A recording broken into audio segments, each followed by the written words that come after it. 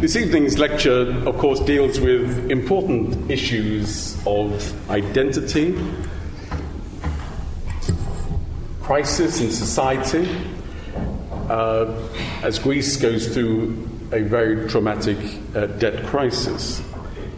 Historically, of course, Greek identity has been an issue in which the Church has had a central core role to play. For many, the Church has defined who the Greeks are. Socially, the Church has also offered support in times of great hardship. No one can doubt the social costs of the current crisis in Greece. By a range of measures, we could emphasize the depth of the social crisis that attaches to the debt crisis in Greece. We could think of the number of firms that have gone bankrupt. We can think of the increased taxation, the reduction in salaries, sadly the rise in suicide rates, and certainly the increases in the level of unemployment, to levels of unemployment we previously thought were unthinkable. So the depth of the social crisis is something that is incontestable. Alongside this, of course, the world's media has drawn attention to the protests in Greece, to the dramatic rise of extreme nationalism in Greece. We think of the establishment of Golden Dawn as the third largest political party in Greece. Its message, its neo-Nazi identity, of course, threatens notions of social unity and of social tolerance. Our issue tonight, then, is how is the Church a veritable bastion of Greekness to respond to these contemporary challenges? What can the Church do amidst this seemingly all-encompassing social crisis? We're delighted to host our speaker this evening.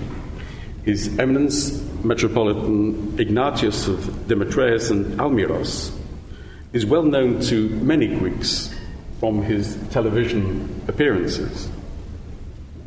He's also headed a number of special commissions of the Church of Greece into a number of important social issues.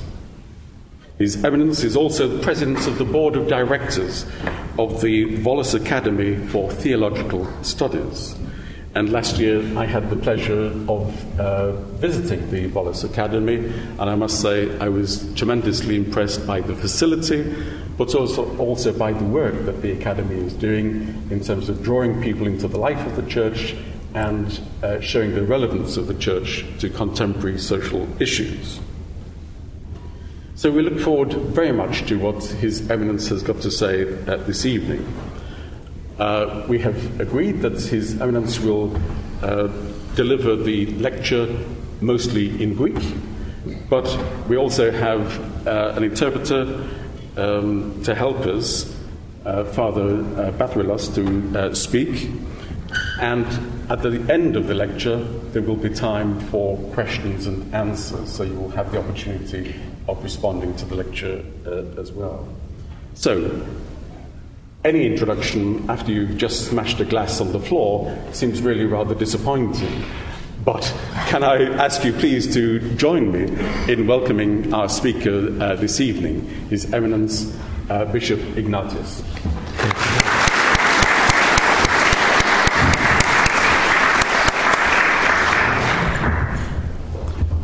Thank you very much.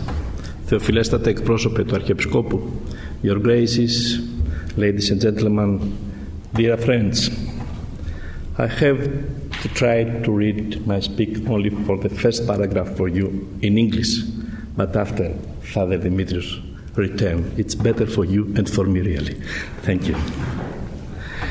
To begin, I would like to thank the Hellenic Observatory of the London School of Economics, and particularly its director, Professor Kevin Featherstone, for giving me the honor to sharing some thoughts and reflections with you on a serious and burning issue, the economic crisis in Greece and the stance of the Orthodox Church.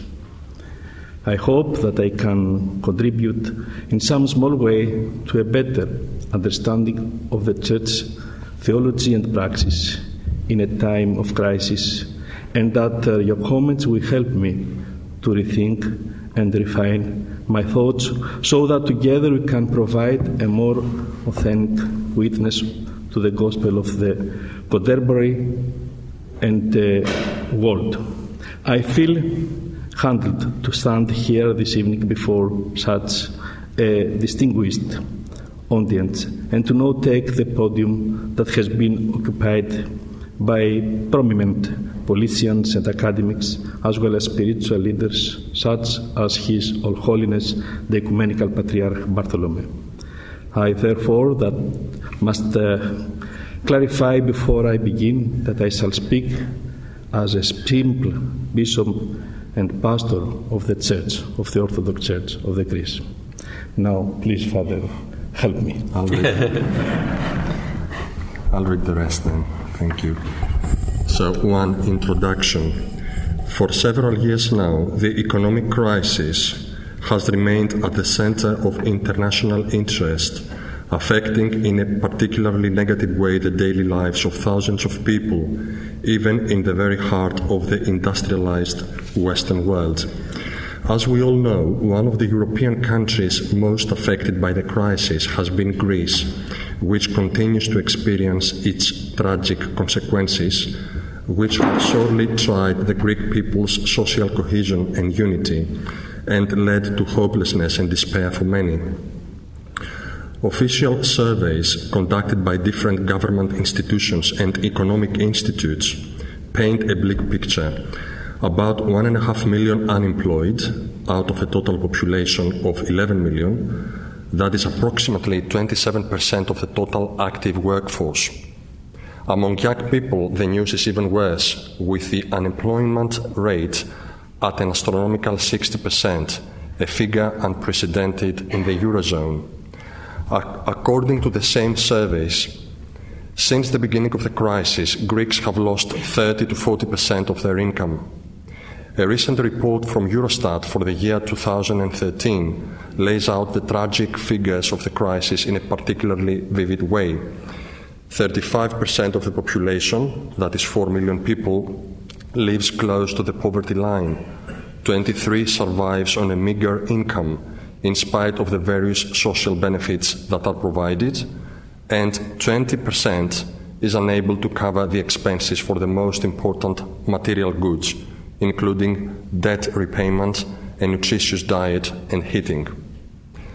Another recent report, this time by UNICEF, reveals that about 750,000 children in Greece are living in poverty, and many of them are malnourished, highlighting another aspect of the various problems brought about by the economic crisis, with the victims this time being children of school age. With unemployment, the recession, and the precipitous decline of all economic indicators, tens of thousands of people have lost their health insurance overnight and are now without medical care, while the city centers have witnessed an increase in the number of homeless people, a shocking development for a country that had never had a homeless problem due to its famously strong family ties. Much of the population is struggling to cover the heavy tax burdens imposed by the state over the last 3 years to try to feed the debt and also meet the requirements of its lenders and the Troika, that is, the European Commission, the European Central Bank, and the International Monetary Fund, who are determining the country's financial direction. The market's unreasonable demands and the draconian austerity measures imposed by the Troika have often brought the exact opposite of the intended results, furthering the burgeoning economic crisis and leading to a severe breakdown in the business environment. Greek companies have thus often been cut off from the banks, and this lack of liquidity has caused them to suffocate economically and in many cases ultimately to close down. This, in turn, leads to further unemployment and contributes to the country's economic and social disintegration.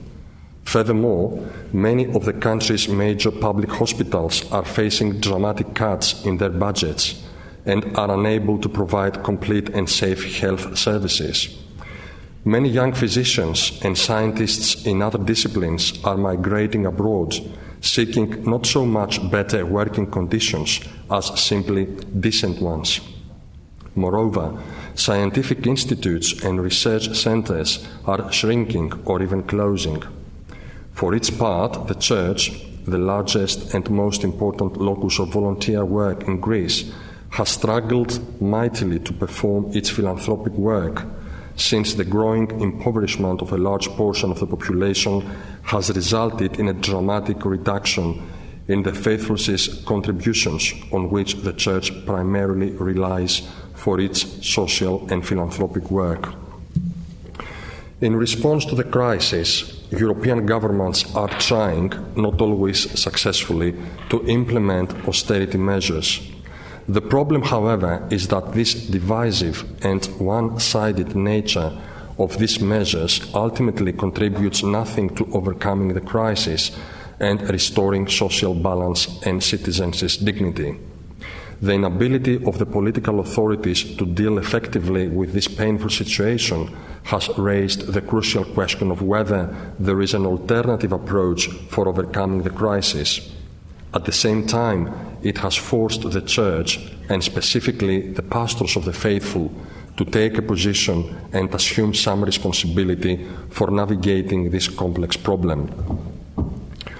Of course, one may wonder whether the Church should be involved in political and economic issues, such as the financial and debt crisis plaguing Europe, whether, in other words, the Church, which has a spiritual mission, should deal with worldly problems and issues. Such an objection, however, while legitimate, faces two problems. First, it ignores the fact that the current economic crisis has serious consequences for all Greek citizens and therefore for the Church's flock. Secondly, it seems to forget that the very identity and mission of the Church is best encapsulated in the biblical, I quote, "in the world, but not of the world," end of the quote, namely in the dialectic between history and eschatology, what will come at the end of time. The Church, of course, is not a secular institution. It is focused on the eschatological vision of a new heaven and a new earth, a new human being and a new creation, but not for the purpose of exhibiting a smug rejection of or contempt for the world and its history. Rather, being faithful to the theology of the Incarnation, the Church is called to make each time and place its own, transforming the world's problems in Christ. As Metropolitan John Zizioulas has aptly noted, I quote, "Incarnate, like its Lord, in time and space, the Church takes upon itself and makes its own flesh the sorrows and pains and problems of its people. The Church does not turn its face away from the hunger, illness, and distress of people, even in their struggles for freedom, which are occasionally bloody." End quote. Having said this, I by no means wish to suggest that the Church can shape economic and social policies better than the Greek state or the European Union. I simply wish, in response to the kind invitation of this august academic institution, to share with you my reflections on the economic crisis, as well as provide you with a picture of the response of the Orthodox Church in Greece to its dramatic consequences. My position stems from my pastoral concern and my theological orientation, and is not intended to offer easy answers or ready-made solutions to all our problems. On the contrary, with a humble sense of responsibility as a bishop of the Church of Christ, I will attempt to lay out some parameters for a different approach to the economy, which places at its center the human being made in the image of God, and not the Homo economicus, who is ruled by finances and consumerism. In the remainder of this talk, I will briefly outline some basic aspects of this different theopolitical understanding, and describe some specific actions that the Church has implemented from the beginning of the crisis in response to the urgent needs and challenges of our people. The overall picture, however, would not be complete if not accompanied by a sincere attitude of self-criticism for the wrongs which unfortunately found their way even into the body of the Church. As faithful Christians, we are called not only to denounce the domination of the markets and social evil, but first and foremost to examine our own mistakes and omissions and become united for the good of our social cohesion. Ultimately, we must also become creative, proposing realistic steps for exiting the crisis and for a spiritual restoration of the human person. 2. Elements for an orthodox theological approach to politics. 1. It is no coincidence that the early Christians used the political term ecclesia to identify themselves, a term borrowed from the political practice of ancient Athenian democracy, in order to emphasize their awareness of belonging to a body, a community, and a society, while also pointing to the social or bodily nature of Christian existence. As Father George Florovsky, perhaps the greatest Orthodox theologian of the 20th century, rightly noted, I quote, "Christianity is essentially a social religion. Christianity is not primarily a doctrine or a discipline that individuals might adopt for their personal use and guidance. Christianity is exactly a community, namely the Church. The whole fabric of Christian existence is social and corporate. All Christian sacraments are intrinsically social sacraments, namely sacraments of incorporation. Christian worship is also a corporate worship. To build up the Church of Christ means, therefore, to build up a new society and, by implication, to rebuild human society on a new basis." End quote. Again, according to Florovsky, I quote again, "The early Church was not just a voluntary association for religious purposes. It was rather the new society, even the new humanity, a polis or politevma, the true city of God in the process of construction." 2. There is perhaps no more striking example of this social and political dimension of the ecclesial event than the sacrament of the Eucharist, the sacrament of unity and communion in the body of Christ, the Church's sacrament par excellence, the sacrament that makes the Church. Indeed, the Eucharist is, for the Church, a sacrament of equality and sharing, a brotherhood with God, our fellow human beings, and creation, since the Eucharist relativizes every natural bond and hierarchy, every form of created and perishable division according to sex, race, nation, language, culture, social class, hierarchy, and origin. As one contemporary Orthodox theologian has observed, I quote, "The oldest and most representative example of this is provided by the well-known passages from Acts, referring to the worship and life of the early Christian community of Jerusalem.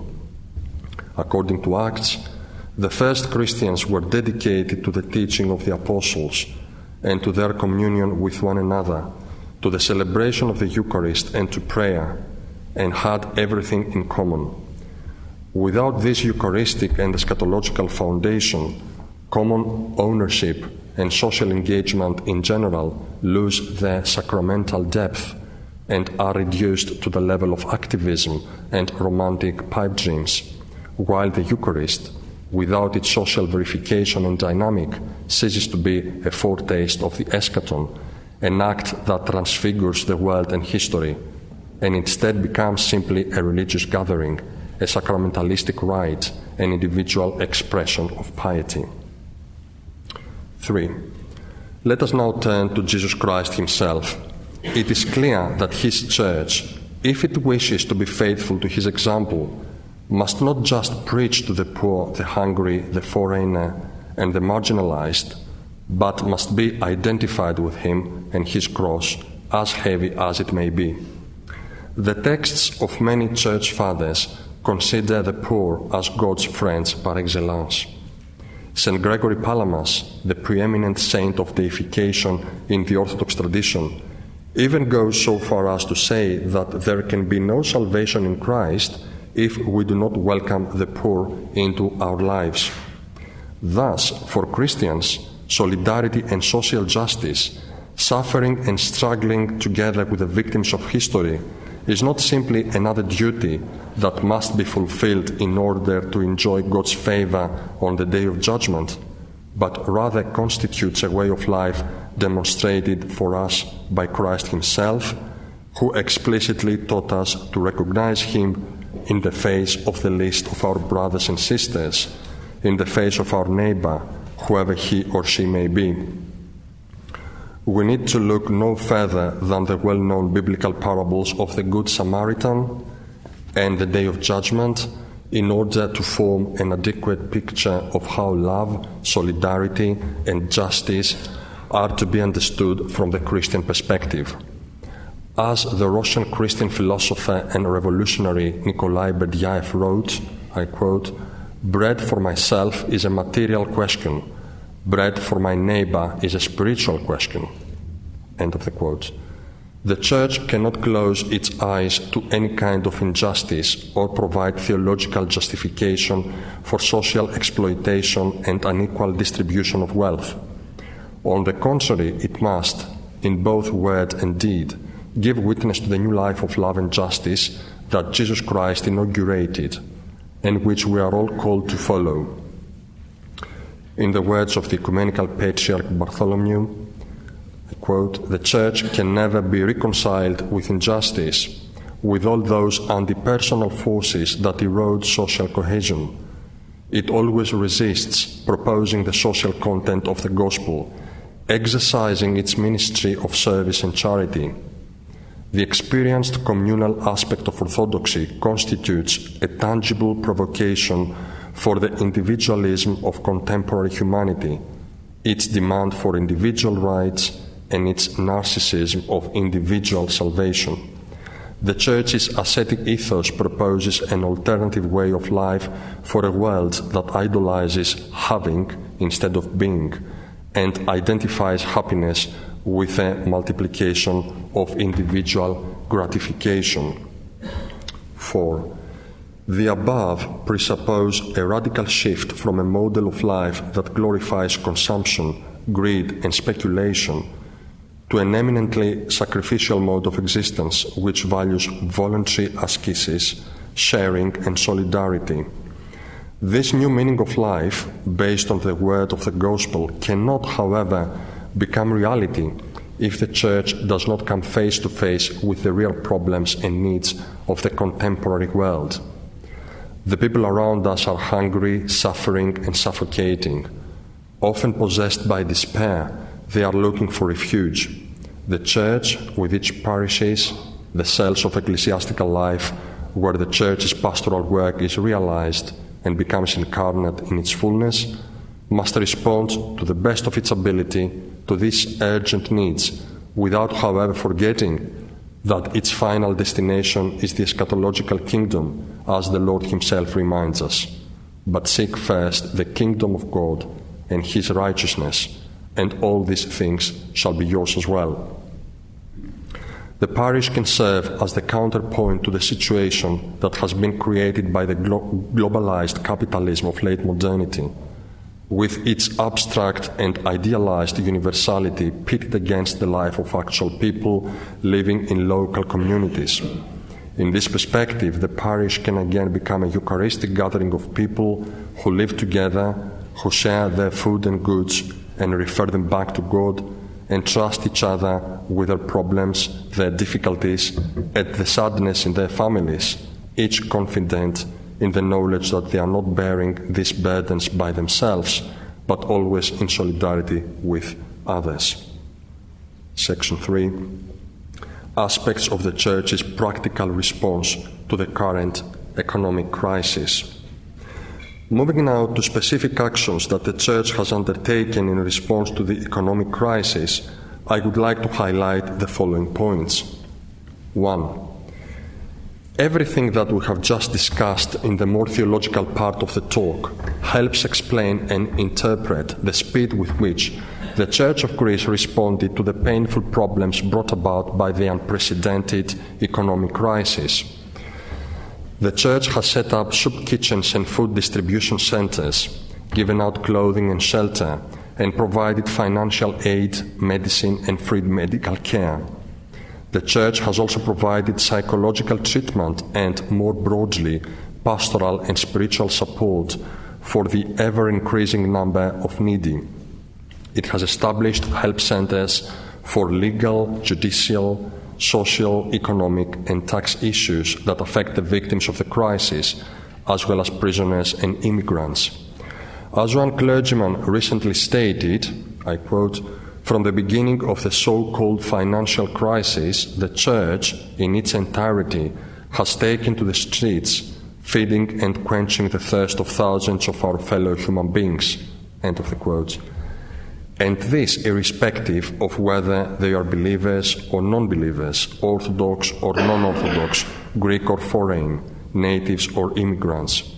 Thanks to this, the Church's charitable work now enjoys widespread recognition, even by organizations and political parties that have not traditionally maintained friendly relations with the institutional Church. With these charitable and social activities, the Orthodox Church in Greece is simply trying to remain faithful to its theological and ecclesial identity, as well as to the tradition of solidarity that has characterized Orthodoxy throughout the centuries. The official text of the Third Preconciliar Pan-Orthodox Conference in Geneva, 1986, speaks quite clearly to this.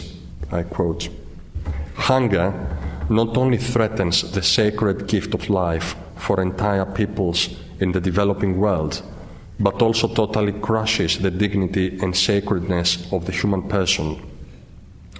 Economically developed nations, with their unjust and frequently even criminal distribution and management of material resources, insult not only the image of God in every human being, but also God, who clearly identifies himself with the hungry and needy, saying, 'As you did to one of these, the least of my brothers and sisters, you did it to me.'"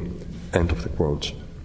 Therefore, any form of apathy or indifference on the part of every Christian and the Church in general before the horrific contemporary phenomenon of hunger afflicting entire nations is tantamount to betrayal of Christ and the absence of living faith. Consequently, it should be the foremost obligation of all Orthodox churches to declare themselves in solidarity with the poor and mobilize their support in a direct and efficient manner. We must not deceive ourselves. Hunger and the gaping inequality besetting our world today condemns our age both in its own eyes and in the eyes of the God of fairness and justice. God's will today, which is none other than the redemption of every individual person here and now, obliges us to serve humanity by addressing its specific problems. Without the element of apostolic service, faith in Christ loses all meaning. Being Christian means imitating Christ and being prepared to serve Christ in the person of the vulnerable, hungry, oppressed, and generally underprivileged. Any other effort to behold Christ as a real presence without any existential relationship with the needy is nothing but mere theory. 2. All this charitable and social work done by the Church is provided almost exclusively by volunteers and through the financial contributions of the faithful, as well as by institutions and people who do not necessarily have close ties with the Church, but trust its social work and its charitable network, and often offer even from their own savings to help their suffering fellow human beings. As noted earlier, the Church, through its parishes, constitutes the oldest, largest, and most active volunteer network and social welfare system, which extends even to the furthest reaches of Greek territory, the most isolated village or island, where the state itself is often absent, unable to fulfill even its basic medical obligations. Unfortunately, very little of these efforts can be supported by the Church's property, which is often imagined as immense.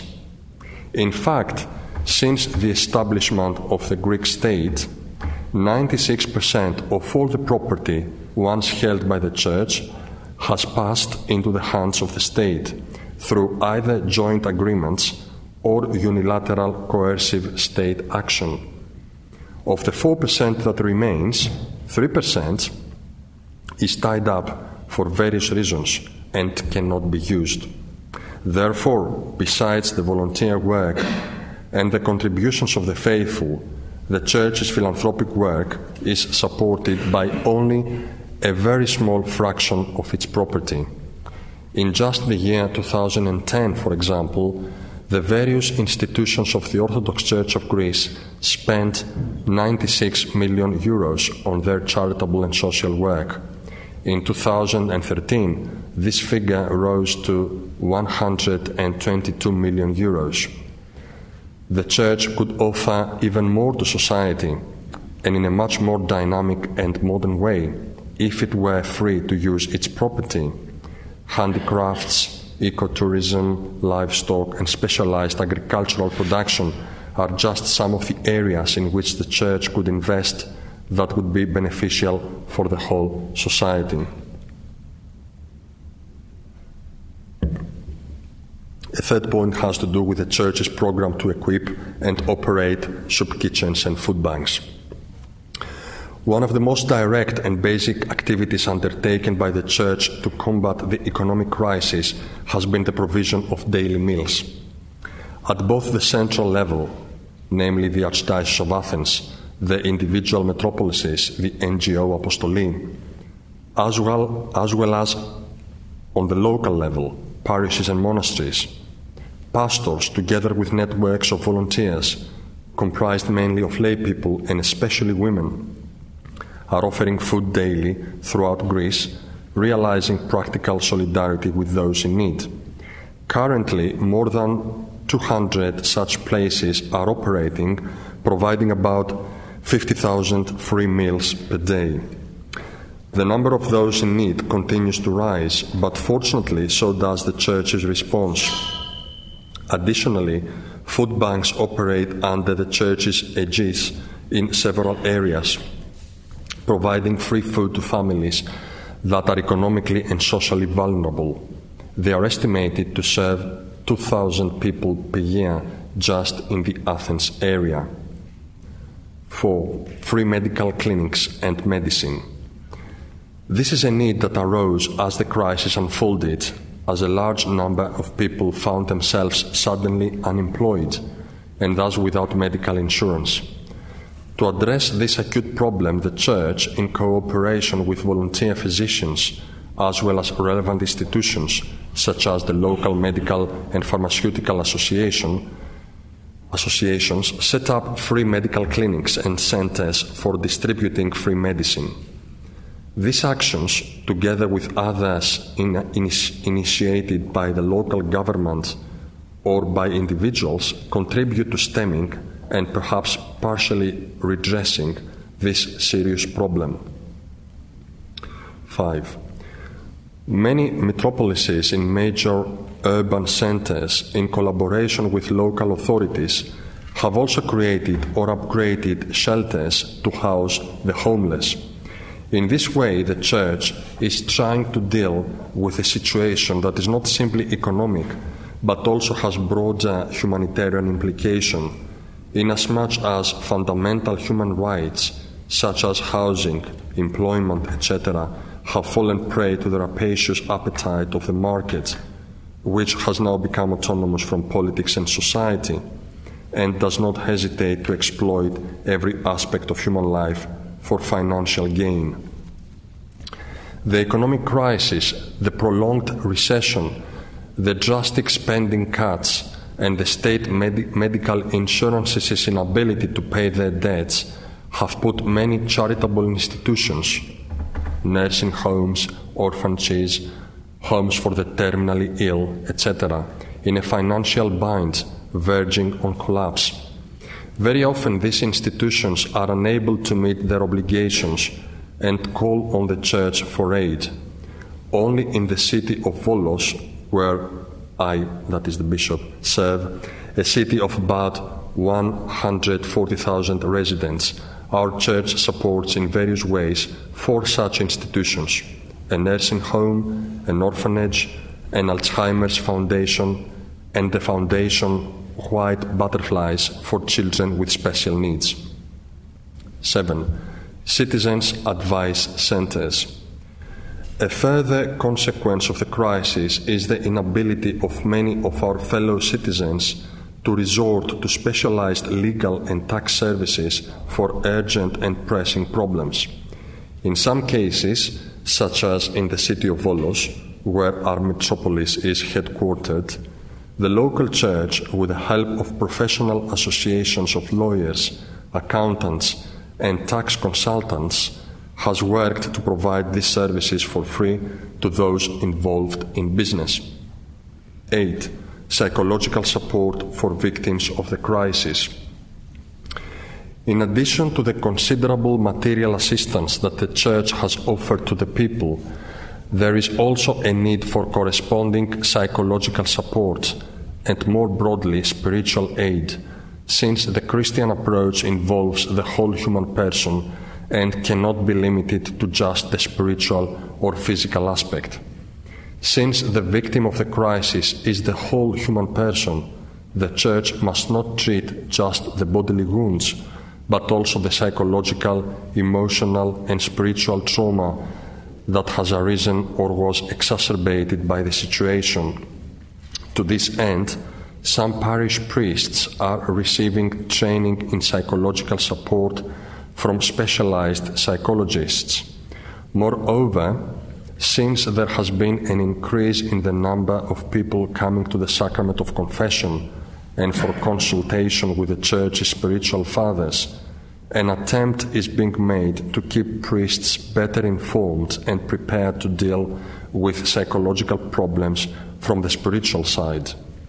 Our main goal is to give people hope for a better future, to stand beside them and try to help them through this difficult time by giving them a different perspective and by helping them envision a new course that will bring them out of the crisis stronger and healthier. I have related a little of what the Church has done in order to respond to the economic crisis and its attendant consequences, but due to time constrictions, I am not able to provide any further details. But I have to mention in passing some social welfare programs that the Church has operated long before the crisis and which, of course, continue to operate today.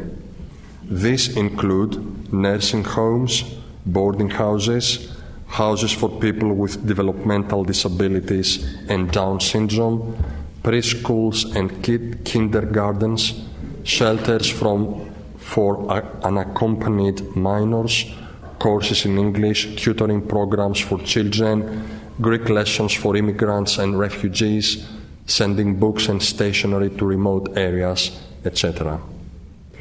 Living in the midst of this crisis, the Church has tried from the beginning to function as a source of unity for the people, ensuring social cohesion and further strengthening those ties that held the Greek people united in other difficult circumstances throughout their history. With its charitable and humanitarian work, as well as its preaching and missionary efforts more broadly, the Church in Greece is attempting, with the personnel and the resources available to it, to cope with this difficult situation while also avoiding the danger of falling into ideological extremism, which inflames the passions and cultivates hate between people. What is needed at this time is not empty promises, but acts of love and solidarity that will offer tangible hope for a better future. Having said all this, I do not wish to give the impression that everything has gone smoothly or that there are not any problems. And I certainly do not want to shy away from self-criticism. We, the leaders of the Church, have not always risen to the occasion. Not to recognize our mistakes and omissions would demonstrate not only denial of reality, but also a lack of the ecclesiastical ethos of self-reproach and self-criticism. We have to admit that some clergy and officers of the Church have enjoyed luxurious living and cozy relationships with state power, and that this has resulted in their bureaucratization and professionalization. But this is not all that points to the loss of authentic theological criteria. It is also that this proximity to power did not allow us to sufficiently distance ourselves from the Patreon-client mindset, from populism, and from the corruption of the Greek political system, so that we could warn the people about where we were headed with the deeply parasitic nature of the Greek economy and our consumeristic absurdity, which was funded by overborrowing and the long-term mortgaging and consequent destruction of our country's future.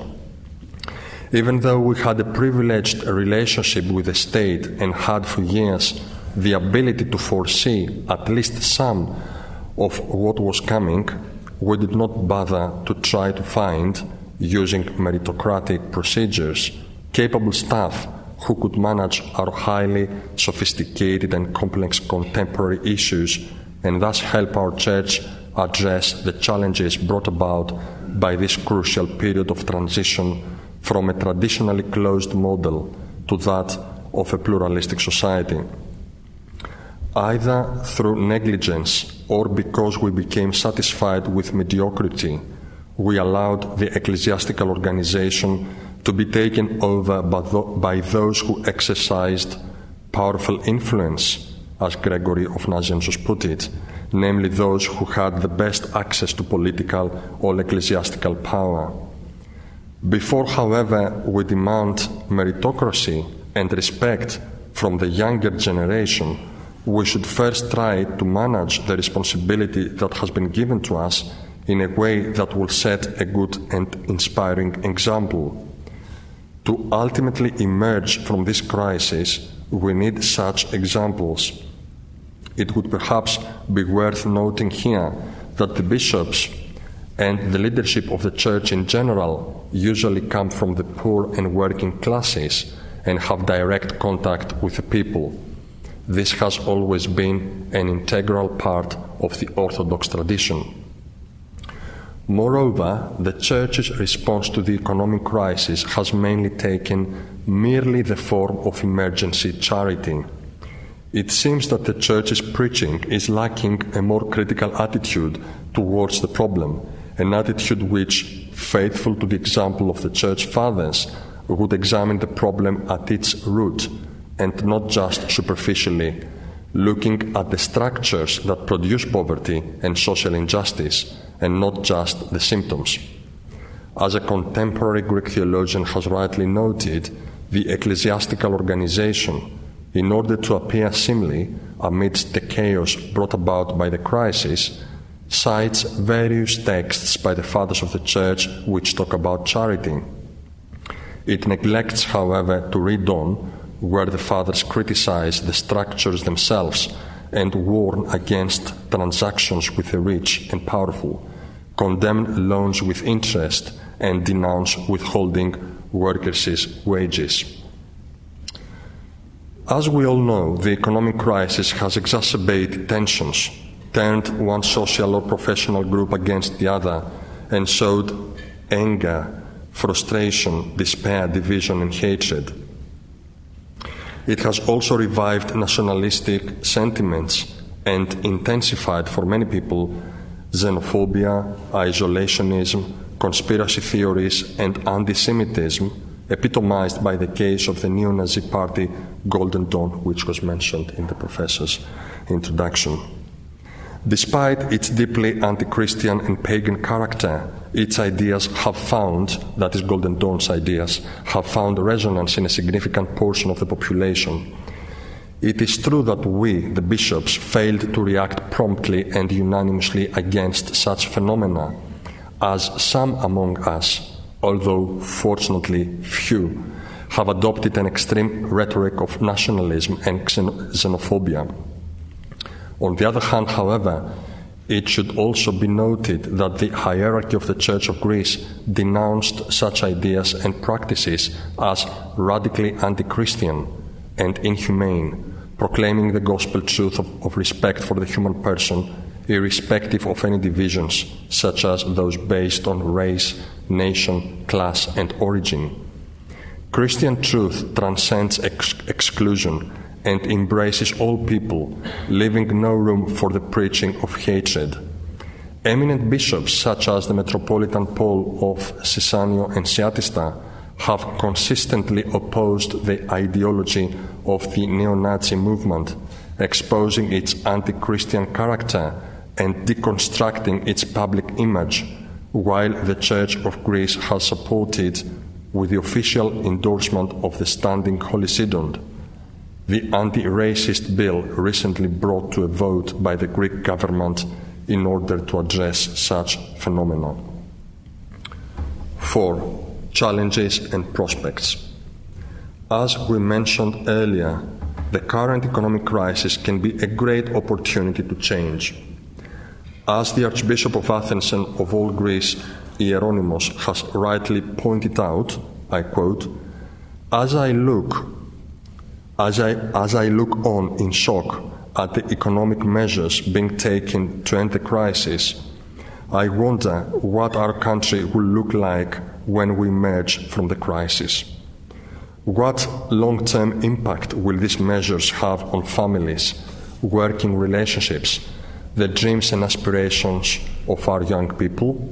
What social ethos will we see emerge tomorrow? It would be a fatal mistake to passively watch this process of forming the new landscape. Inasmuch as we all had a part, to a greater or lesser degree, in bringing about the crisis, we should also all have a part in bringing about change. We have both the ability and the duty to contribute to the formation of the healthier society that we all want and envision. Of course, in order to do this, we need the appropriate spiritual equipment. The question is, will we seize this opportunity? End of the quote. The crisis also represents a significant opportunity for other reasons. The rise across Europe of neo-Nazism and fascism constitutes a broader threat and challenge for the Orthodox Church itself, to the extent that the reception and acceptance of the other, especially the poor and the foreigner, is a fundamental element of its own tradition and identity. The sacrament of the brother is located at the center of Christ's teaching, and this means that the Christian faith is, by definition, diametrically opposed to every racist, xenophobic, or anti-Semitic ideology that divides people according to race or other physical traits. The poverty, fear, and unemployment brought about by the economic crisis has, unfortunately, intensified racist sentiments, but has also given the Church an opportunity to demonstrate its anthropological universality, which respects and accepts every form of personal otherness. Moreover, the crisis and the Church's extensive social work, rendered without regard to religion or ethnicity, has led to a better relationship and understanding with the secular and leftist intelligentsia, who now see the Church's contribution to society in a better light. Within the liberal milieu in Greece, as well as among the so-called progressive intellectuals, Orthodoxy's image has been tarnished by the fact that some representatives of the Church, in one way or another, have aligned themselves with a military dictatorship or other extreme ideologies which emphasized nationalist and anti-European rhetoric. Apart from its inherently conservative roots, this clearly played a role in the extreme left's traditional hostility to the Church and the persecution Christians faced under leftist or communist regimes. It is hoped that this new rapprochement will help to further mutual understanding and to overcome mutual ignorance and suspicion. At the same time, the severity of the economic crisis seems to be reaching the established framework of the relationship between the Church and the State, in which the State, through Parliament, legislates for the Orthodox Church, and the Orthodox Church, mainly for historical reasons, enjoys a status as a legal public entity. One of the measures, however, for the fiscal consolidation of the Greek economy has been the drastic reduction of new civil servants. Since the Orthodox clergy are civil servants paid by the state, an obligation of the state arising from the confiscation of church property, this specific restrictive measure has had a direct impact on the Church, which is now required to find alternative ways to staff parishes and pay the clergy.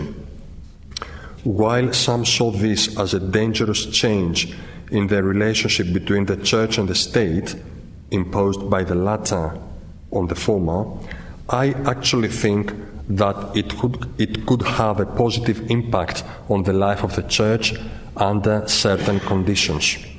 First, despite the pressing economic problems it has created for us, the aforementioned measure seems to have kept the Church free of those seeking ordination for primarily financial motives, knowing that priests are paid by the state. Moreover, this restrictive measure awakened the body of the faithful, to some extent at least, and will hopefully help overcome the complacency of the laity, who are used to expecting everything from the state, since they now have an opportunity to take more responsibility for and to contribute financially to the life of the Church. In some dioceses, such as the metropolis of Dimitrias in Volos, this situation has led to the ordination of volunteer priests who, while still practicing their profession, serve on Sundays and major feast days, filling in for parishes without priests. In any case, this measure is preparing us for the possibility of the separation of Church and State, and for the role our Church will be called to play in the future as an integral part of society and as a co-equal participant in the public space. Final section, by way of conclusion. The economic crisis is a reality that will probably haunt us for some time to come. Despite our shortcomings, the Church has nevertheless played an important role in stemming the effects of this crisis, using every means at its disposal to provide an enormous amount of charitable and social work. What the Church needs to do now is further highlight, within the public sphere, the primacy of freedom and human dignity as a universal and fundamental fact of human existence, in direct opposition to the logic of market domination and profit that transforms the human person into a disposable economic unit. As aptly noted in the message of the primates of the Orthodox Churches in 2008, I quote, "The gap between rich and poor is growing dramatically due to the financial crisis, usually the result of money profiteering by economic factors and corrupt financial activity, which, by lacking an anthropological dimension and sensitivity, does not ultimately serve the real needs of mankind. A viable economy is that which combines efficacy with justice and social solidarity." End of the quote. The current European economic and debt policies not only contributed in their own way to the impoverishment of large segments of the population in Greece and other southern European countries, but also resulted in a new division within Europe, a division this time formed on the basis of the distinction between creditor states and debtor states, replacing the old political and cultural division between Western and Eastern Europe. As one contemporary theologian has noted, the unprecedented economic and financial crisis that we all face today could perhaps give us Greeks, as well as the other peoples of Southern Europe, an opportunity to repent and work on our spiritual, moral, and political maturation. This crisis should also, however, be an opportunity for European leaders to reconsider their attitude and ponder the tragic and devastating effects that their imposed doctrinal neoliberal economic and financial policies are having on human beings and social cohesion. As the Ecumenical Patriarch in his April 1994 address to the European Parliament reminds us, a united Europe cannot simply be some plan for a uniform financial development, some program for a uniform defense policy. From its very nature, its vision also demands a uniform social and political strategy of peaceful and productive cooperation among all European peoples. In the midst of such a situation, the Church, whose primary goal is the salvation of the human person, is called to fight with all its might in the struggle for the righting of injustice and a new balance between the human person in society, the individual and the collective, while also recalling the irreplaceable value and importance of asceticism and perseverance, solidarity and love. Time to help you. The last paragraph. Dear friends, no, I have to read you something in English.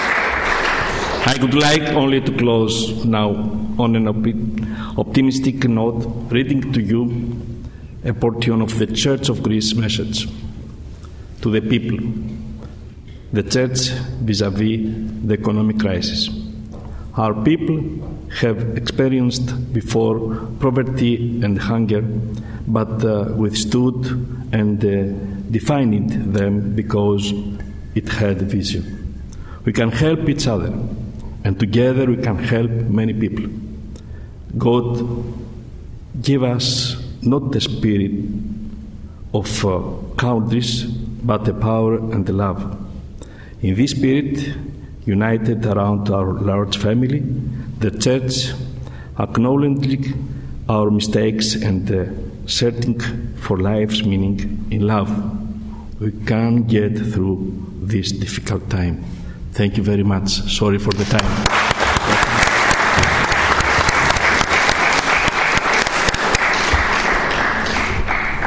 Your Eminence, thank you very, very much indeed.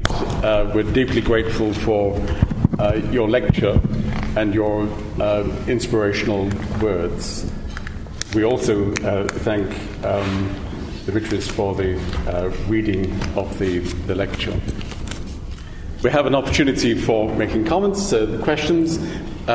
We have a microphone. The importance of the microphone is that the lecture and the discussion is being recorded. So if you could please wait for the microphone to come to you, and if you could simply say who you are, and then please come to the question rather than a speech, because we don't have so much time. Could we take the gentleman in the centre, please?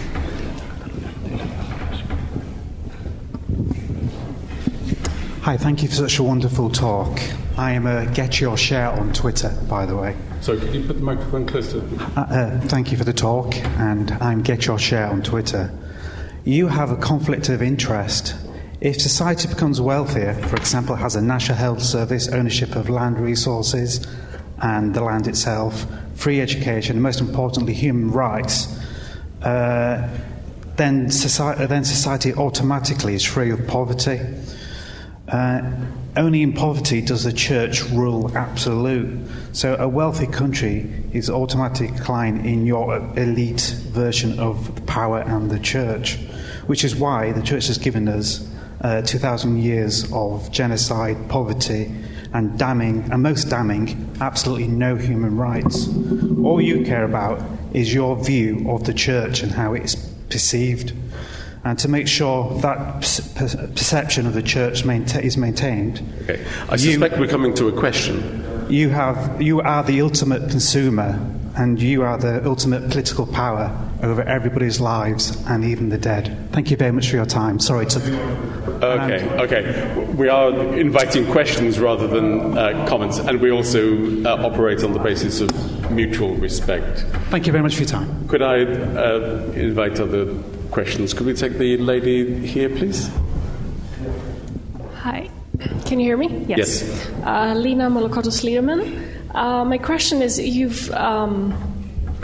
spoke a little bit about it, but how is the crisis affecting the church itself, materially and otherwise, spiritually, also in terms of governance, and also particularly its relations with the state? You alluded something about a potential separation of church and state in the long term, and I was wondering if you had any more thoughts on how the crisis is affecting the church itself and its relation with the state. Thank you. Other questions? Could we take the gentleman over here, please? Thank you. It's Michalis Soteropoulos from Queen Mary College. Well, first of all, thank you for your talk. And I have to say that for the observatory standards, it was a quite radical talk in a way.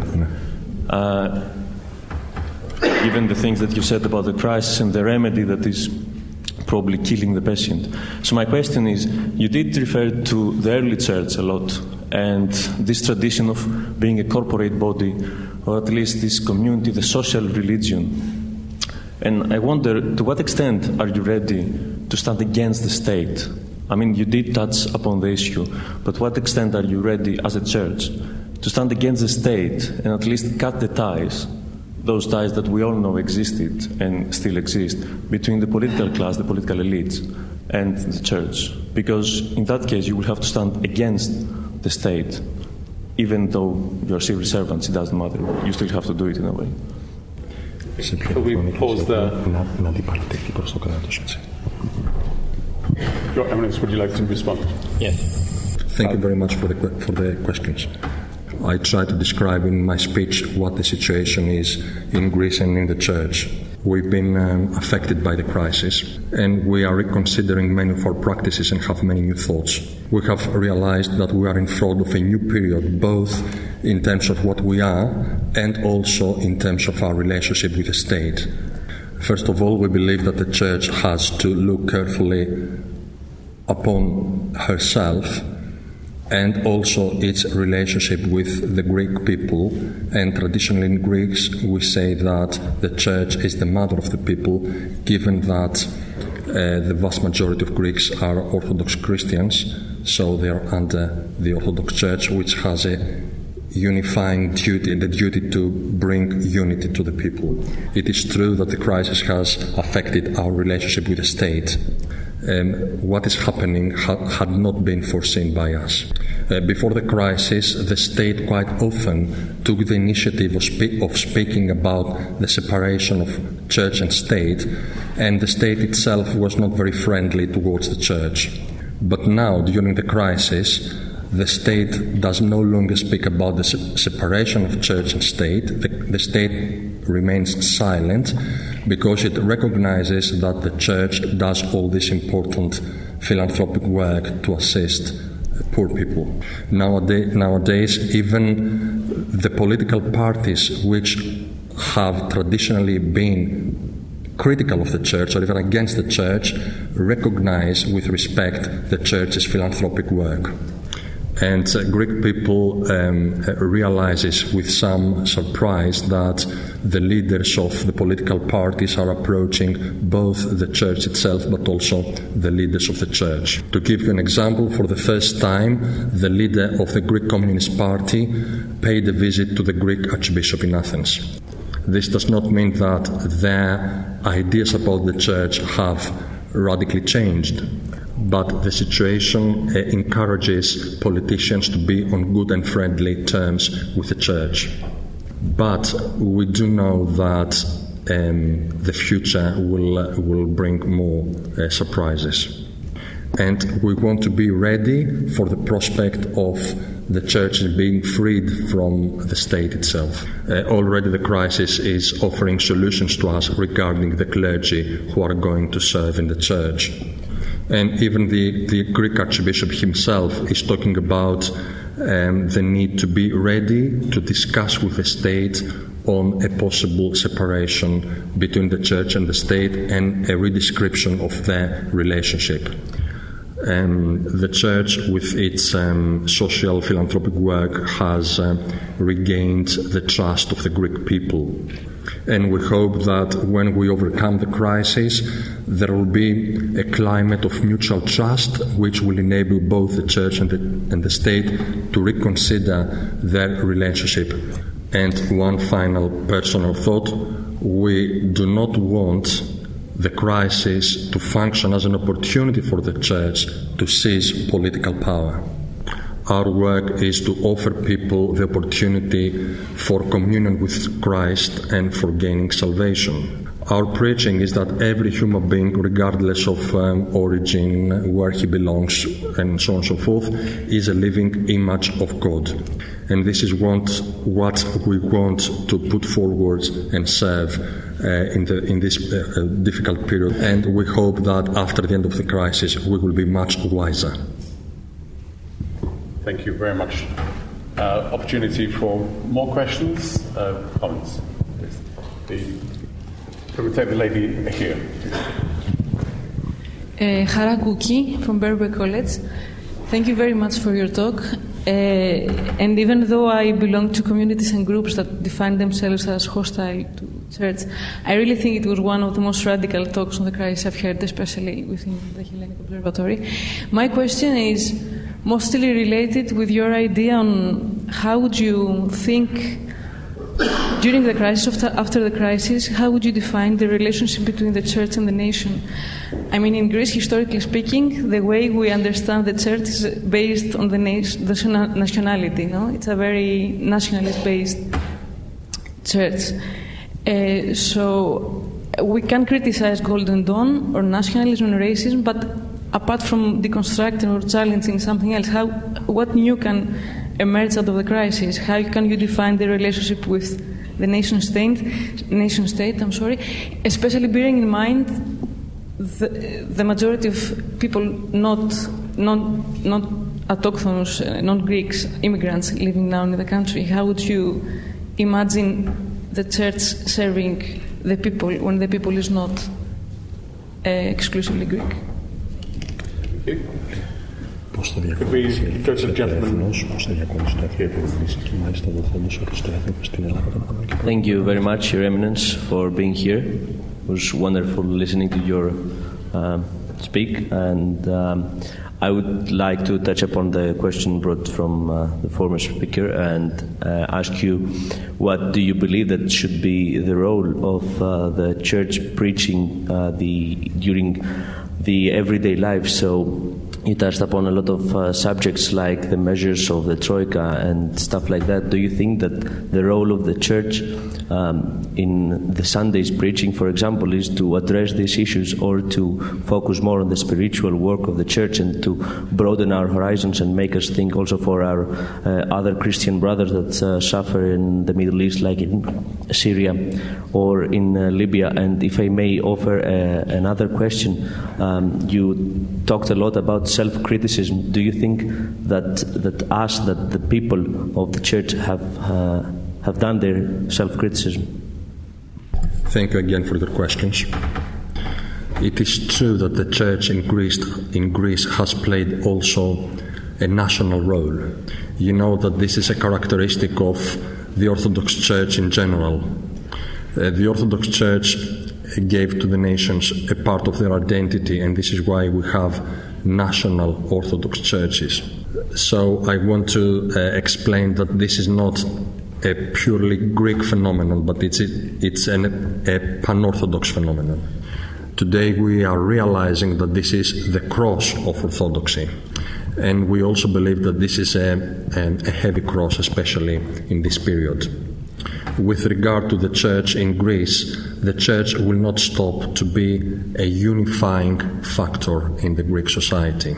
But in order to function as a unifying factor, the Church must serve all people living in Greece, not only the Greek Orthodox, but also immigrants, refugees, people who used to come to Greece in the past, because nowadays not so many people do come to our country. The more the Church is what it should be, namely Christ's Church, the less people will succumb to xenophobia, racism, and all the rest.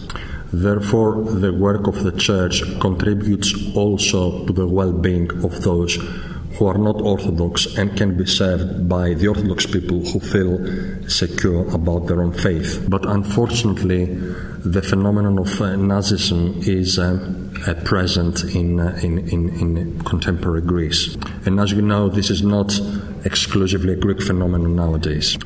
This phenomenon is so strong in our country exactly because the financial crisis is equally strong.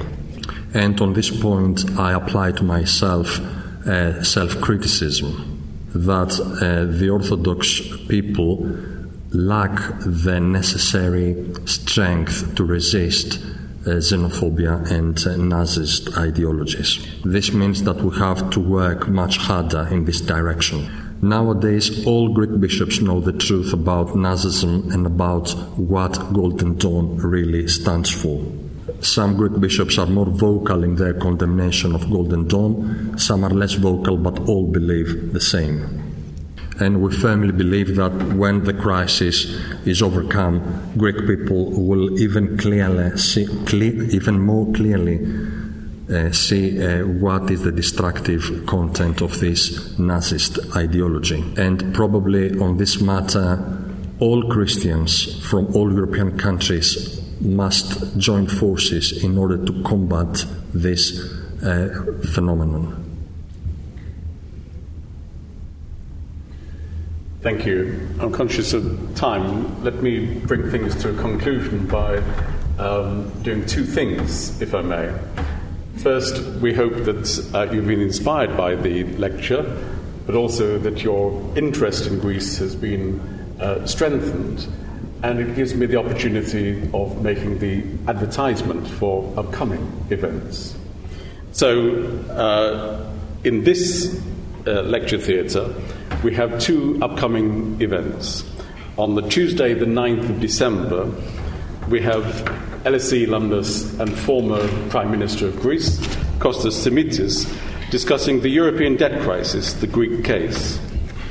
Same week, Thursday, the 11th of December, again 6:30 in this lecture theatre, we have Lessons for Greece from the city of Thessaloniki by the mayor of Thessaloniki, Yannis Bertaris.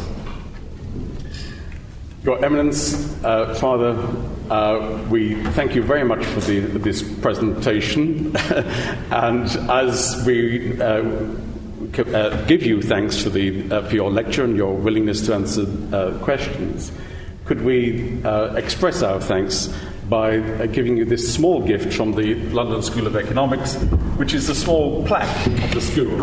Thank you.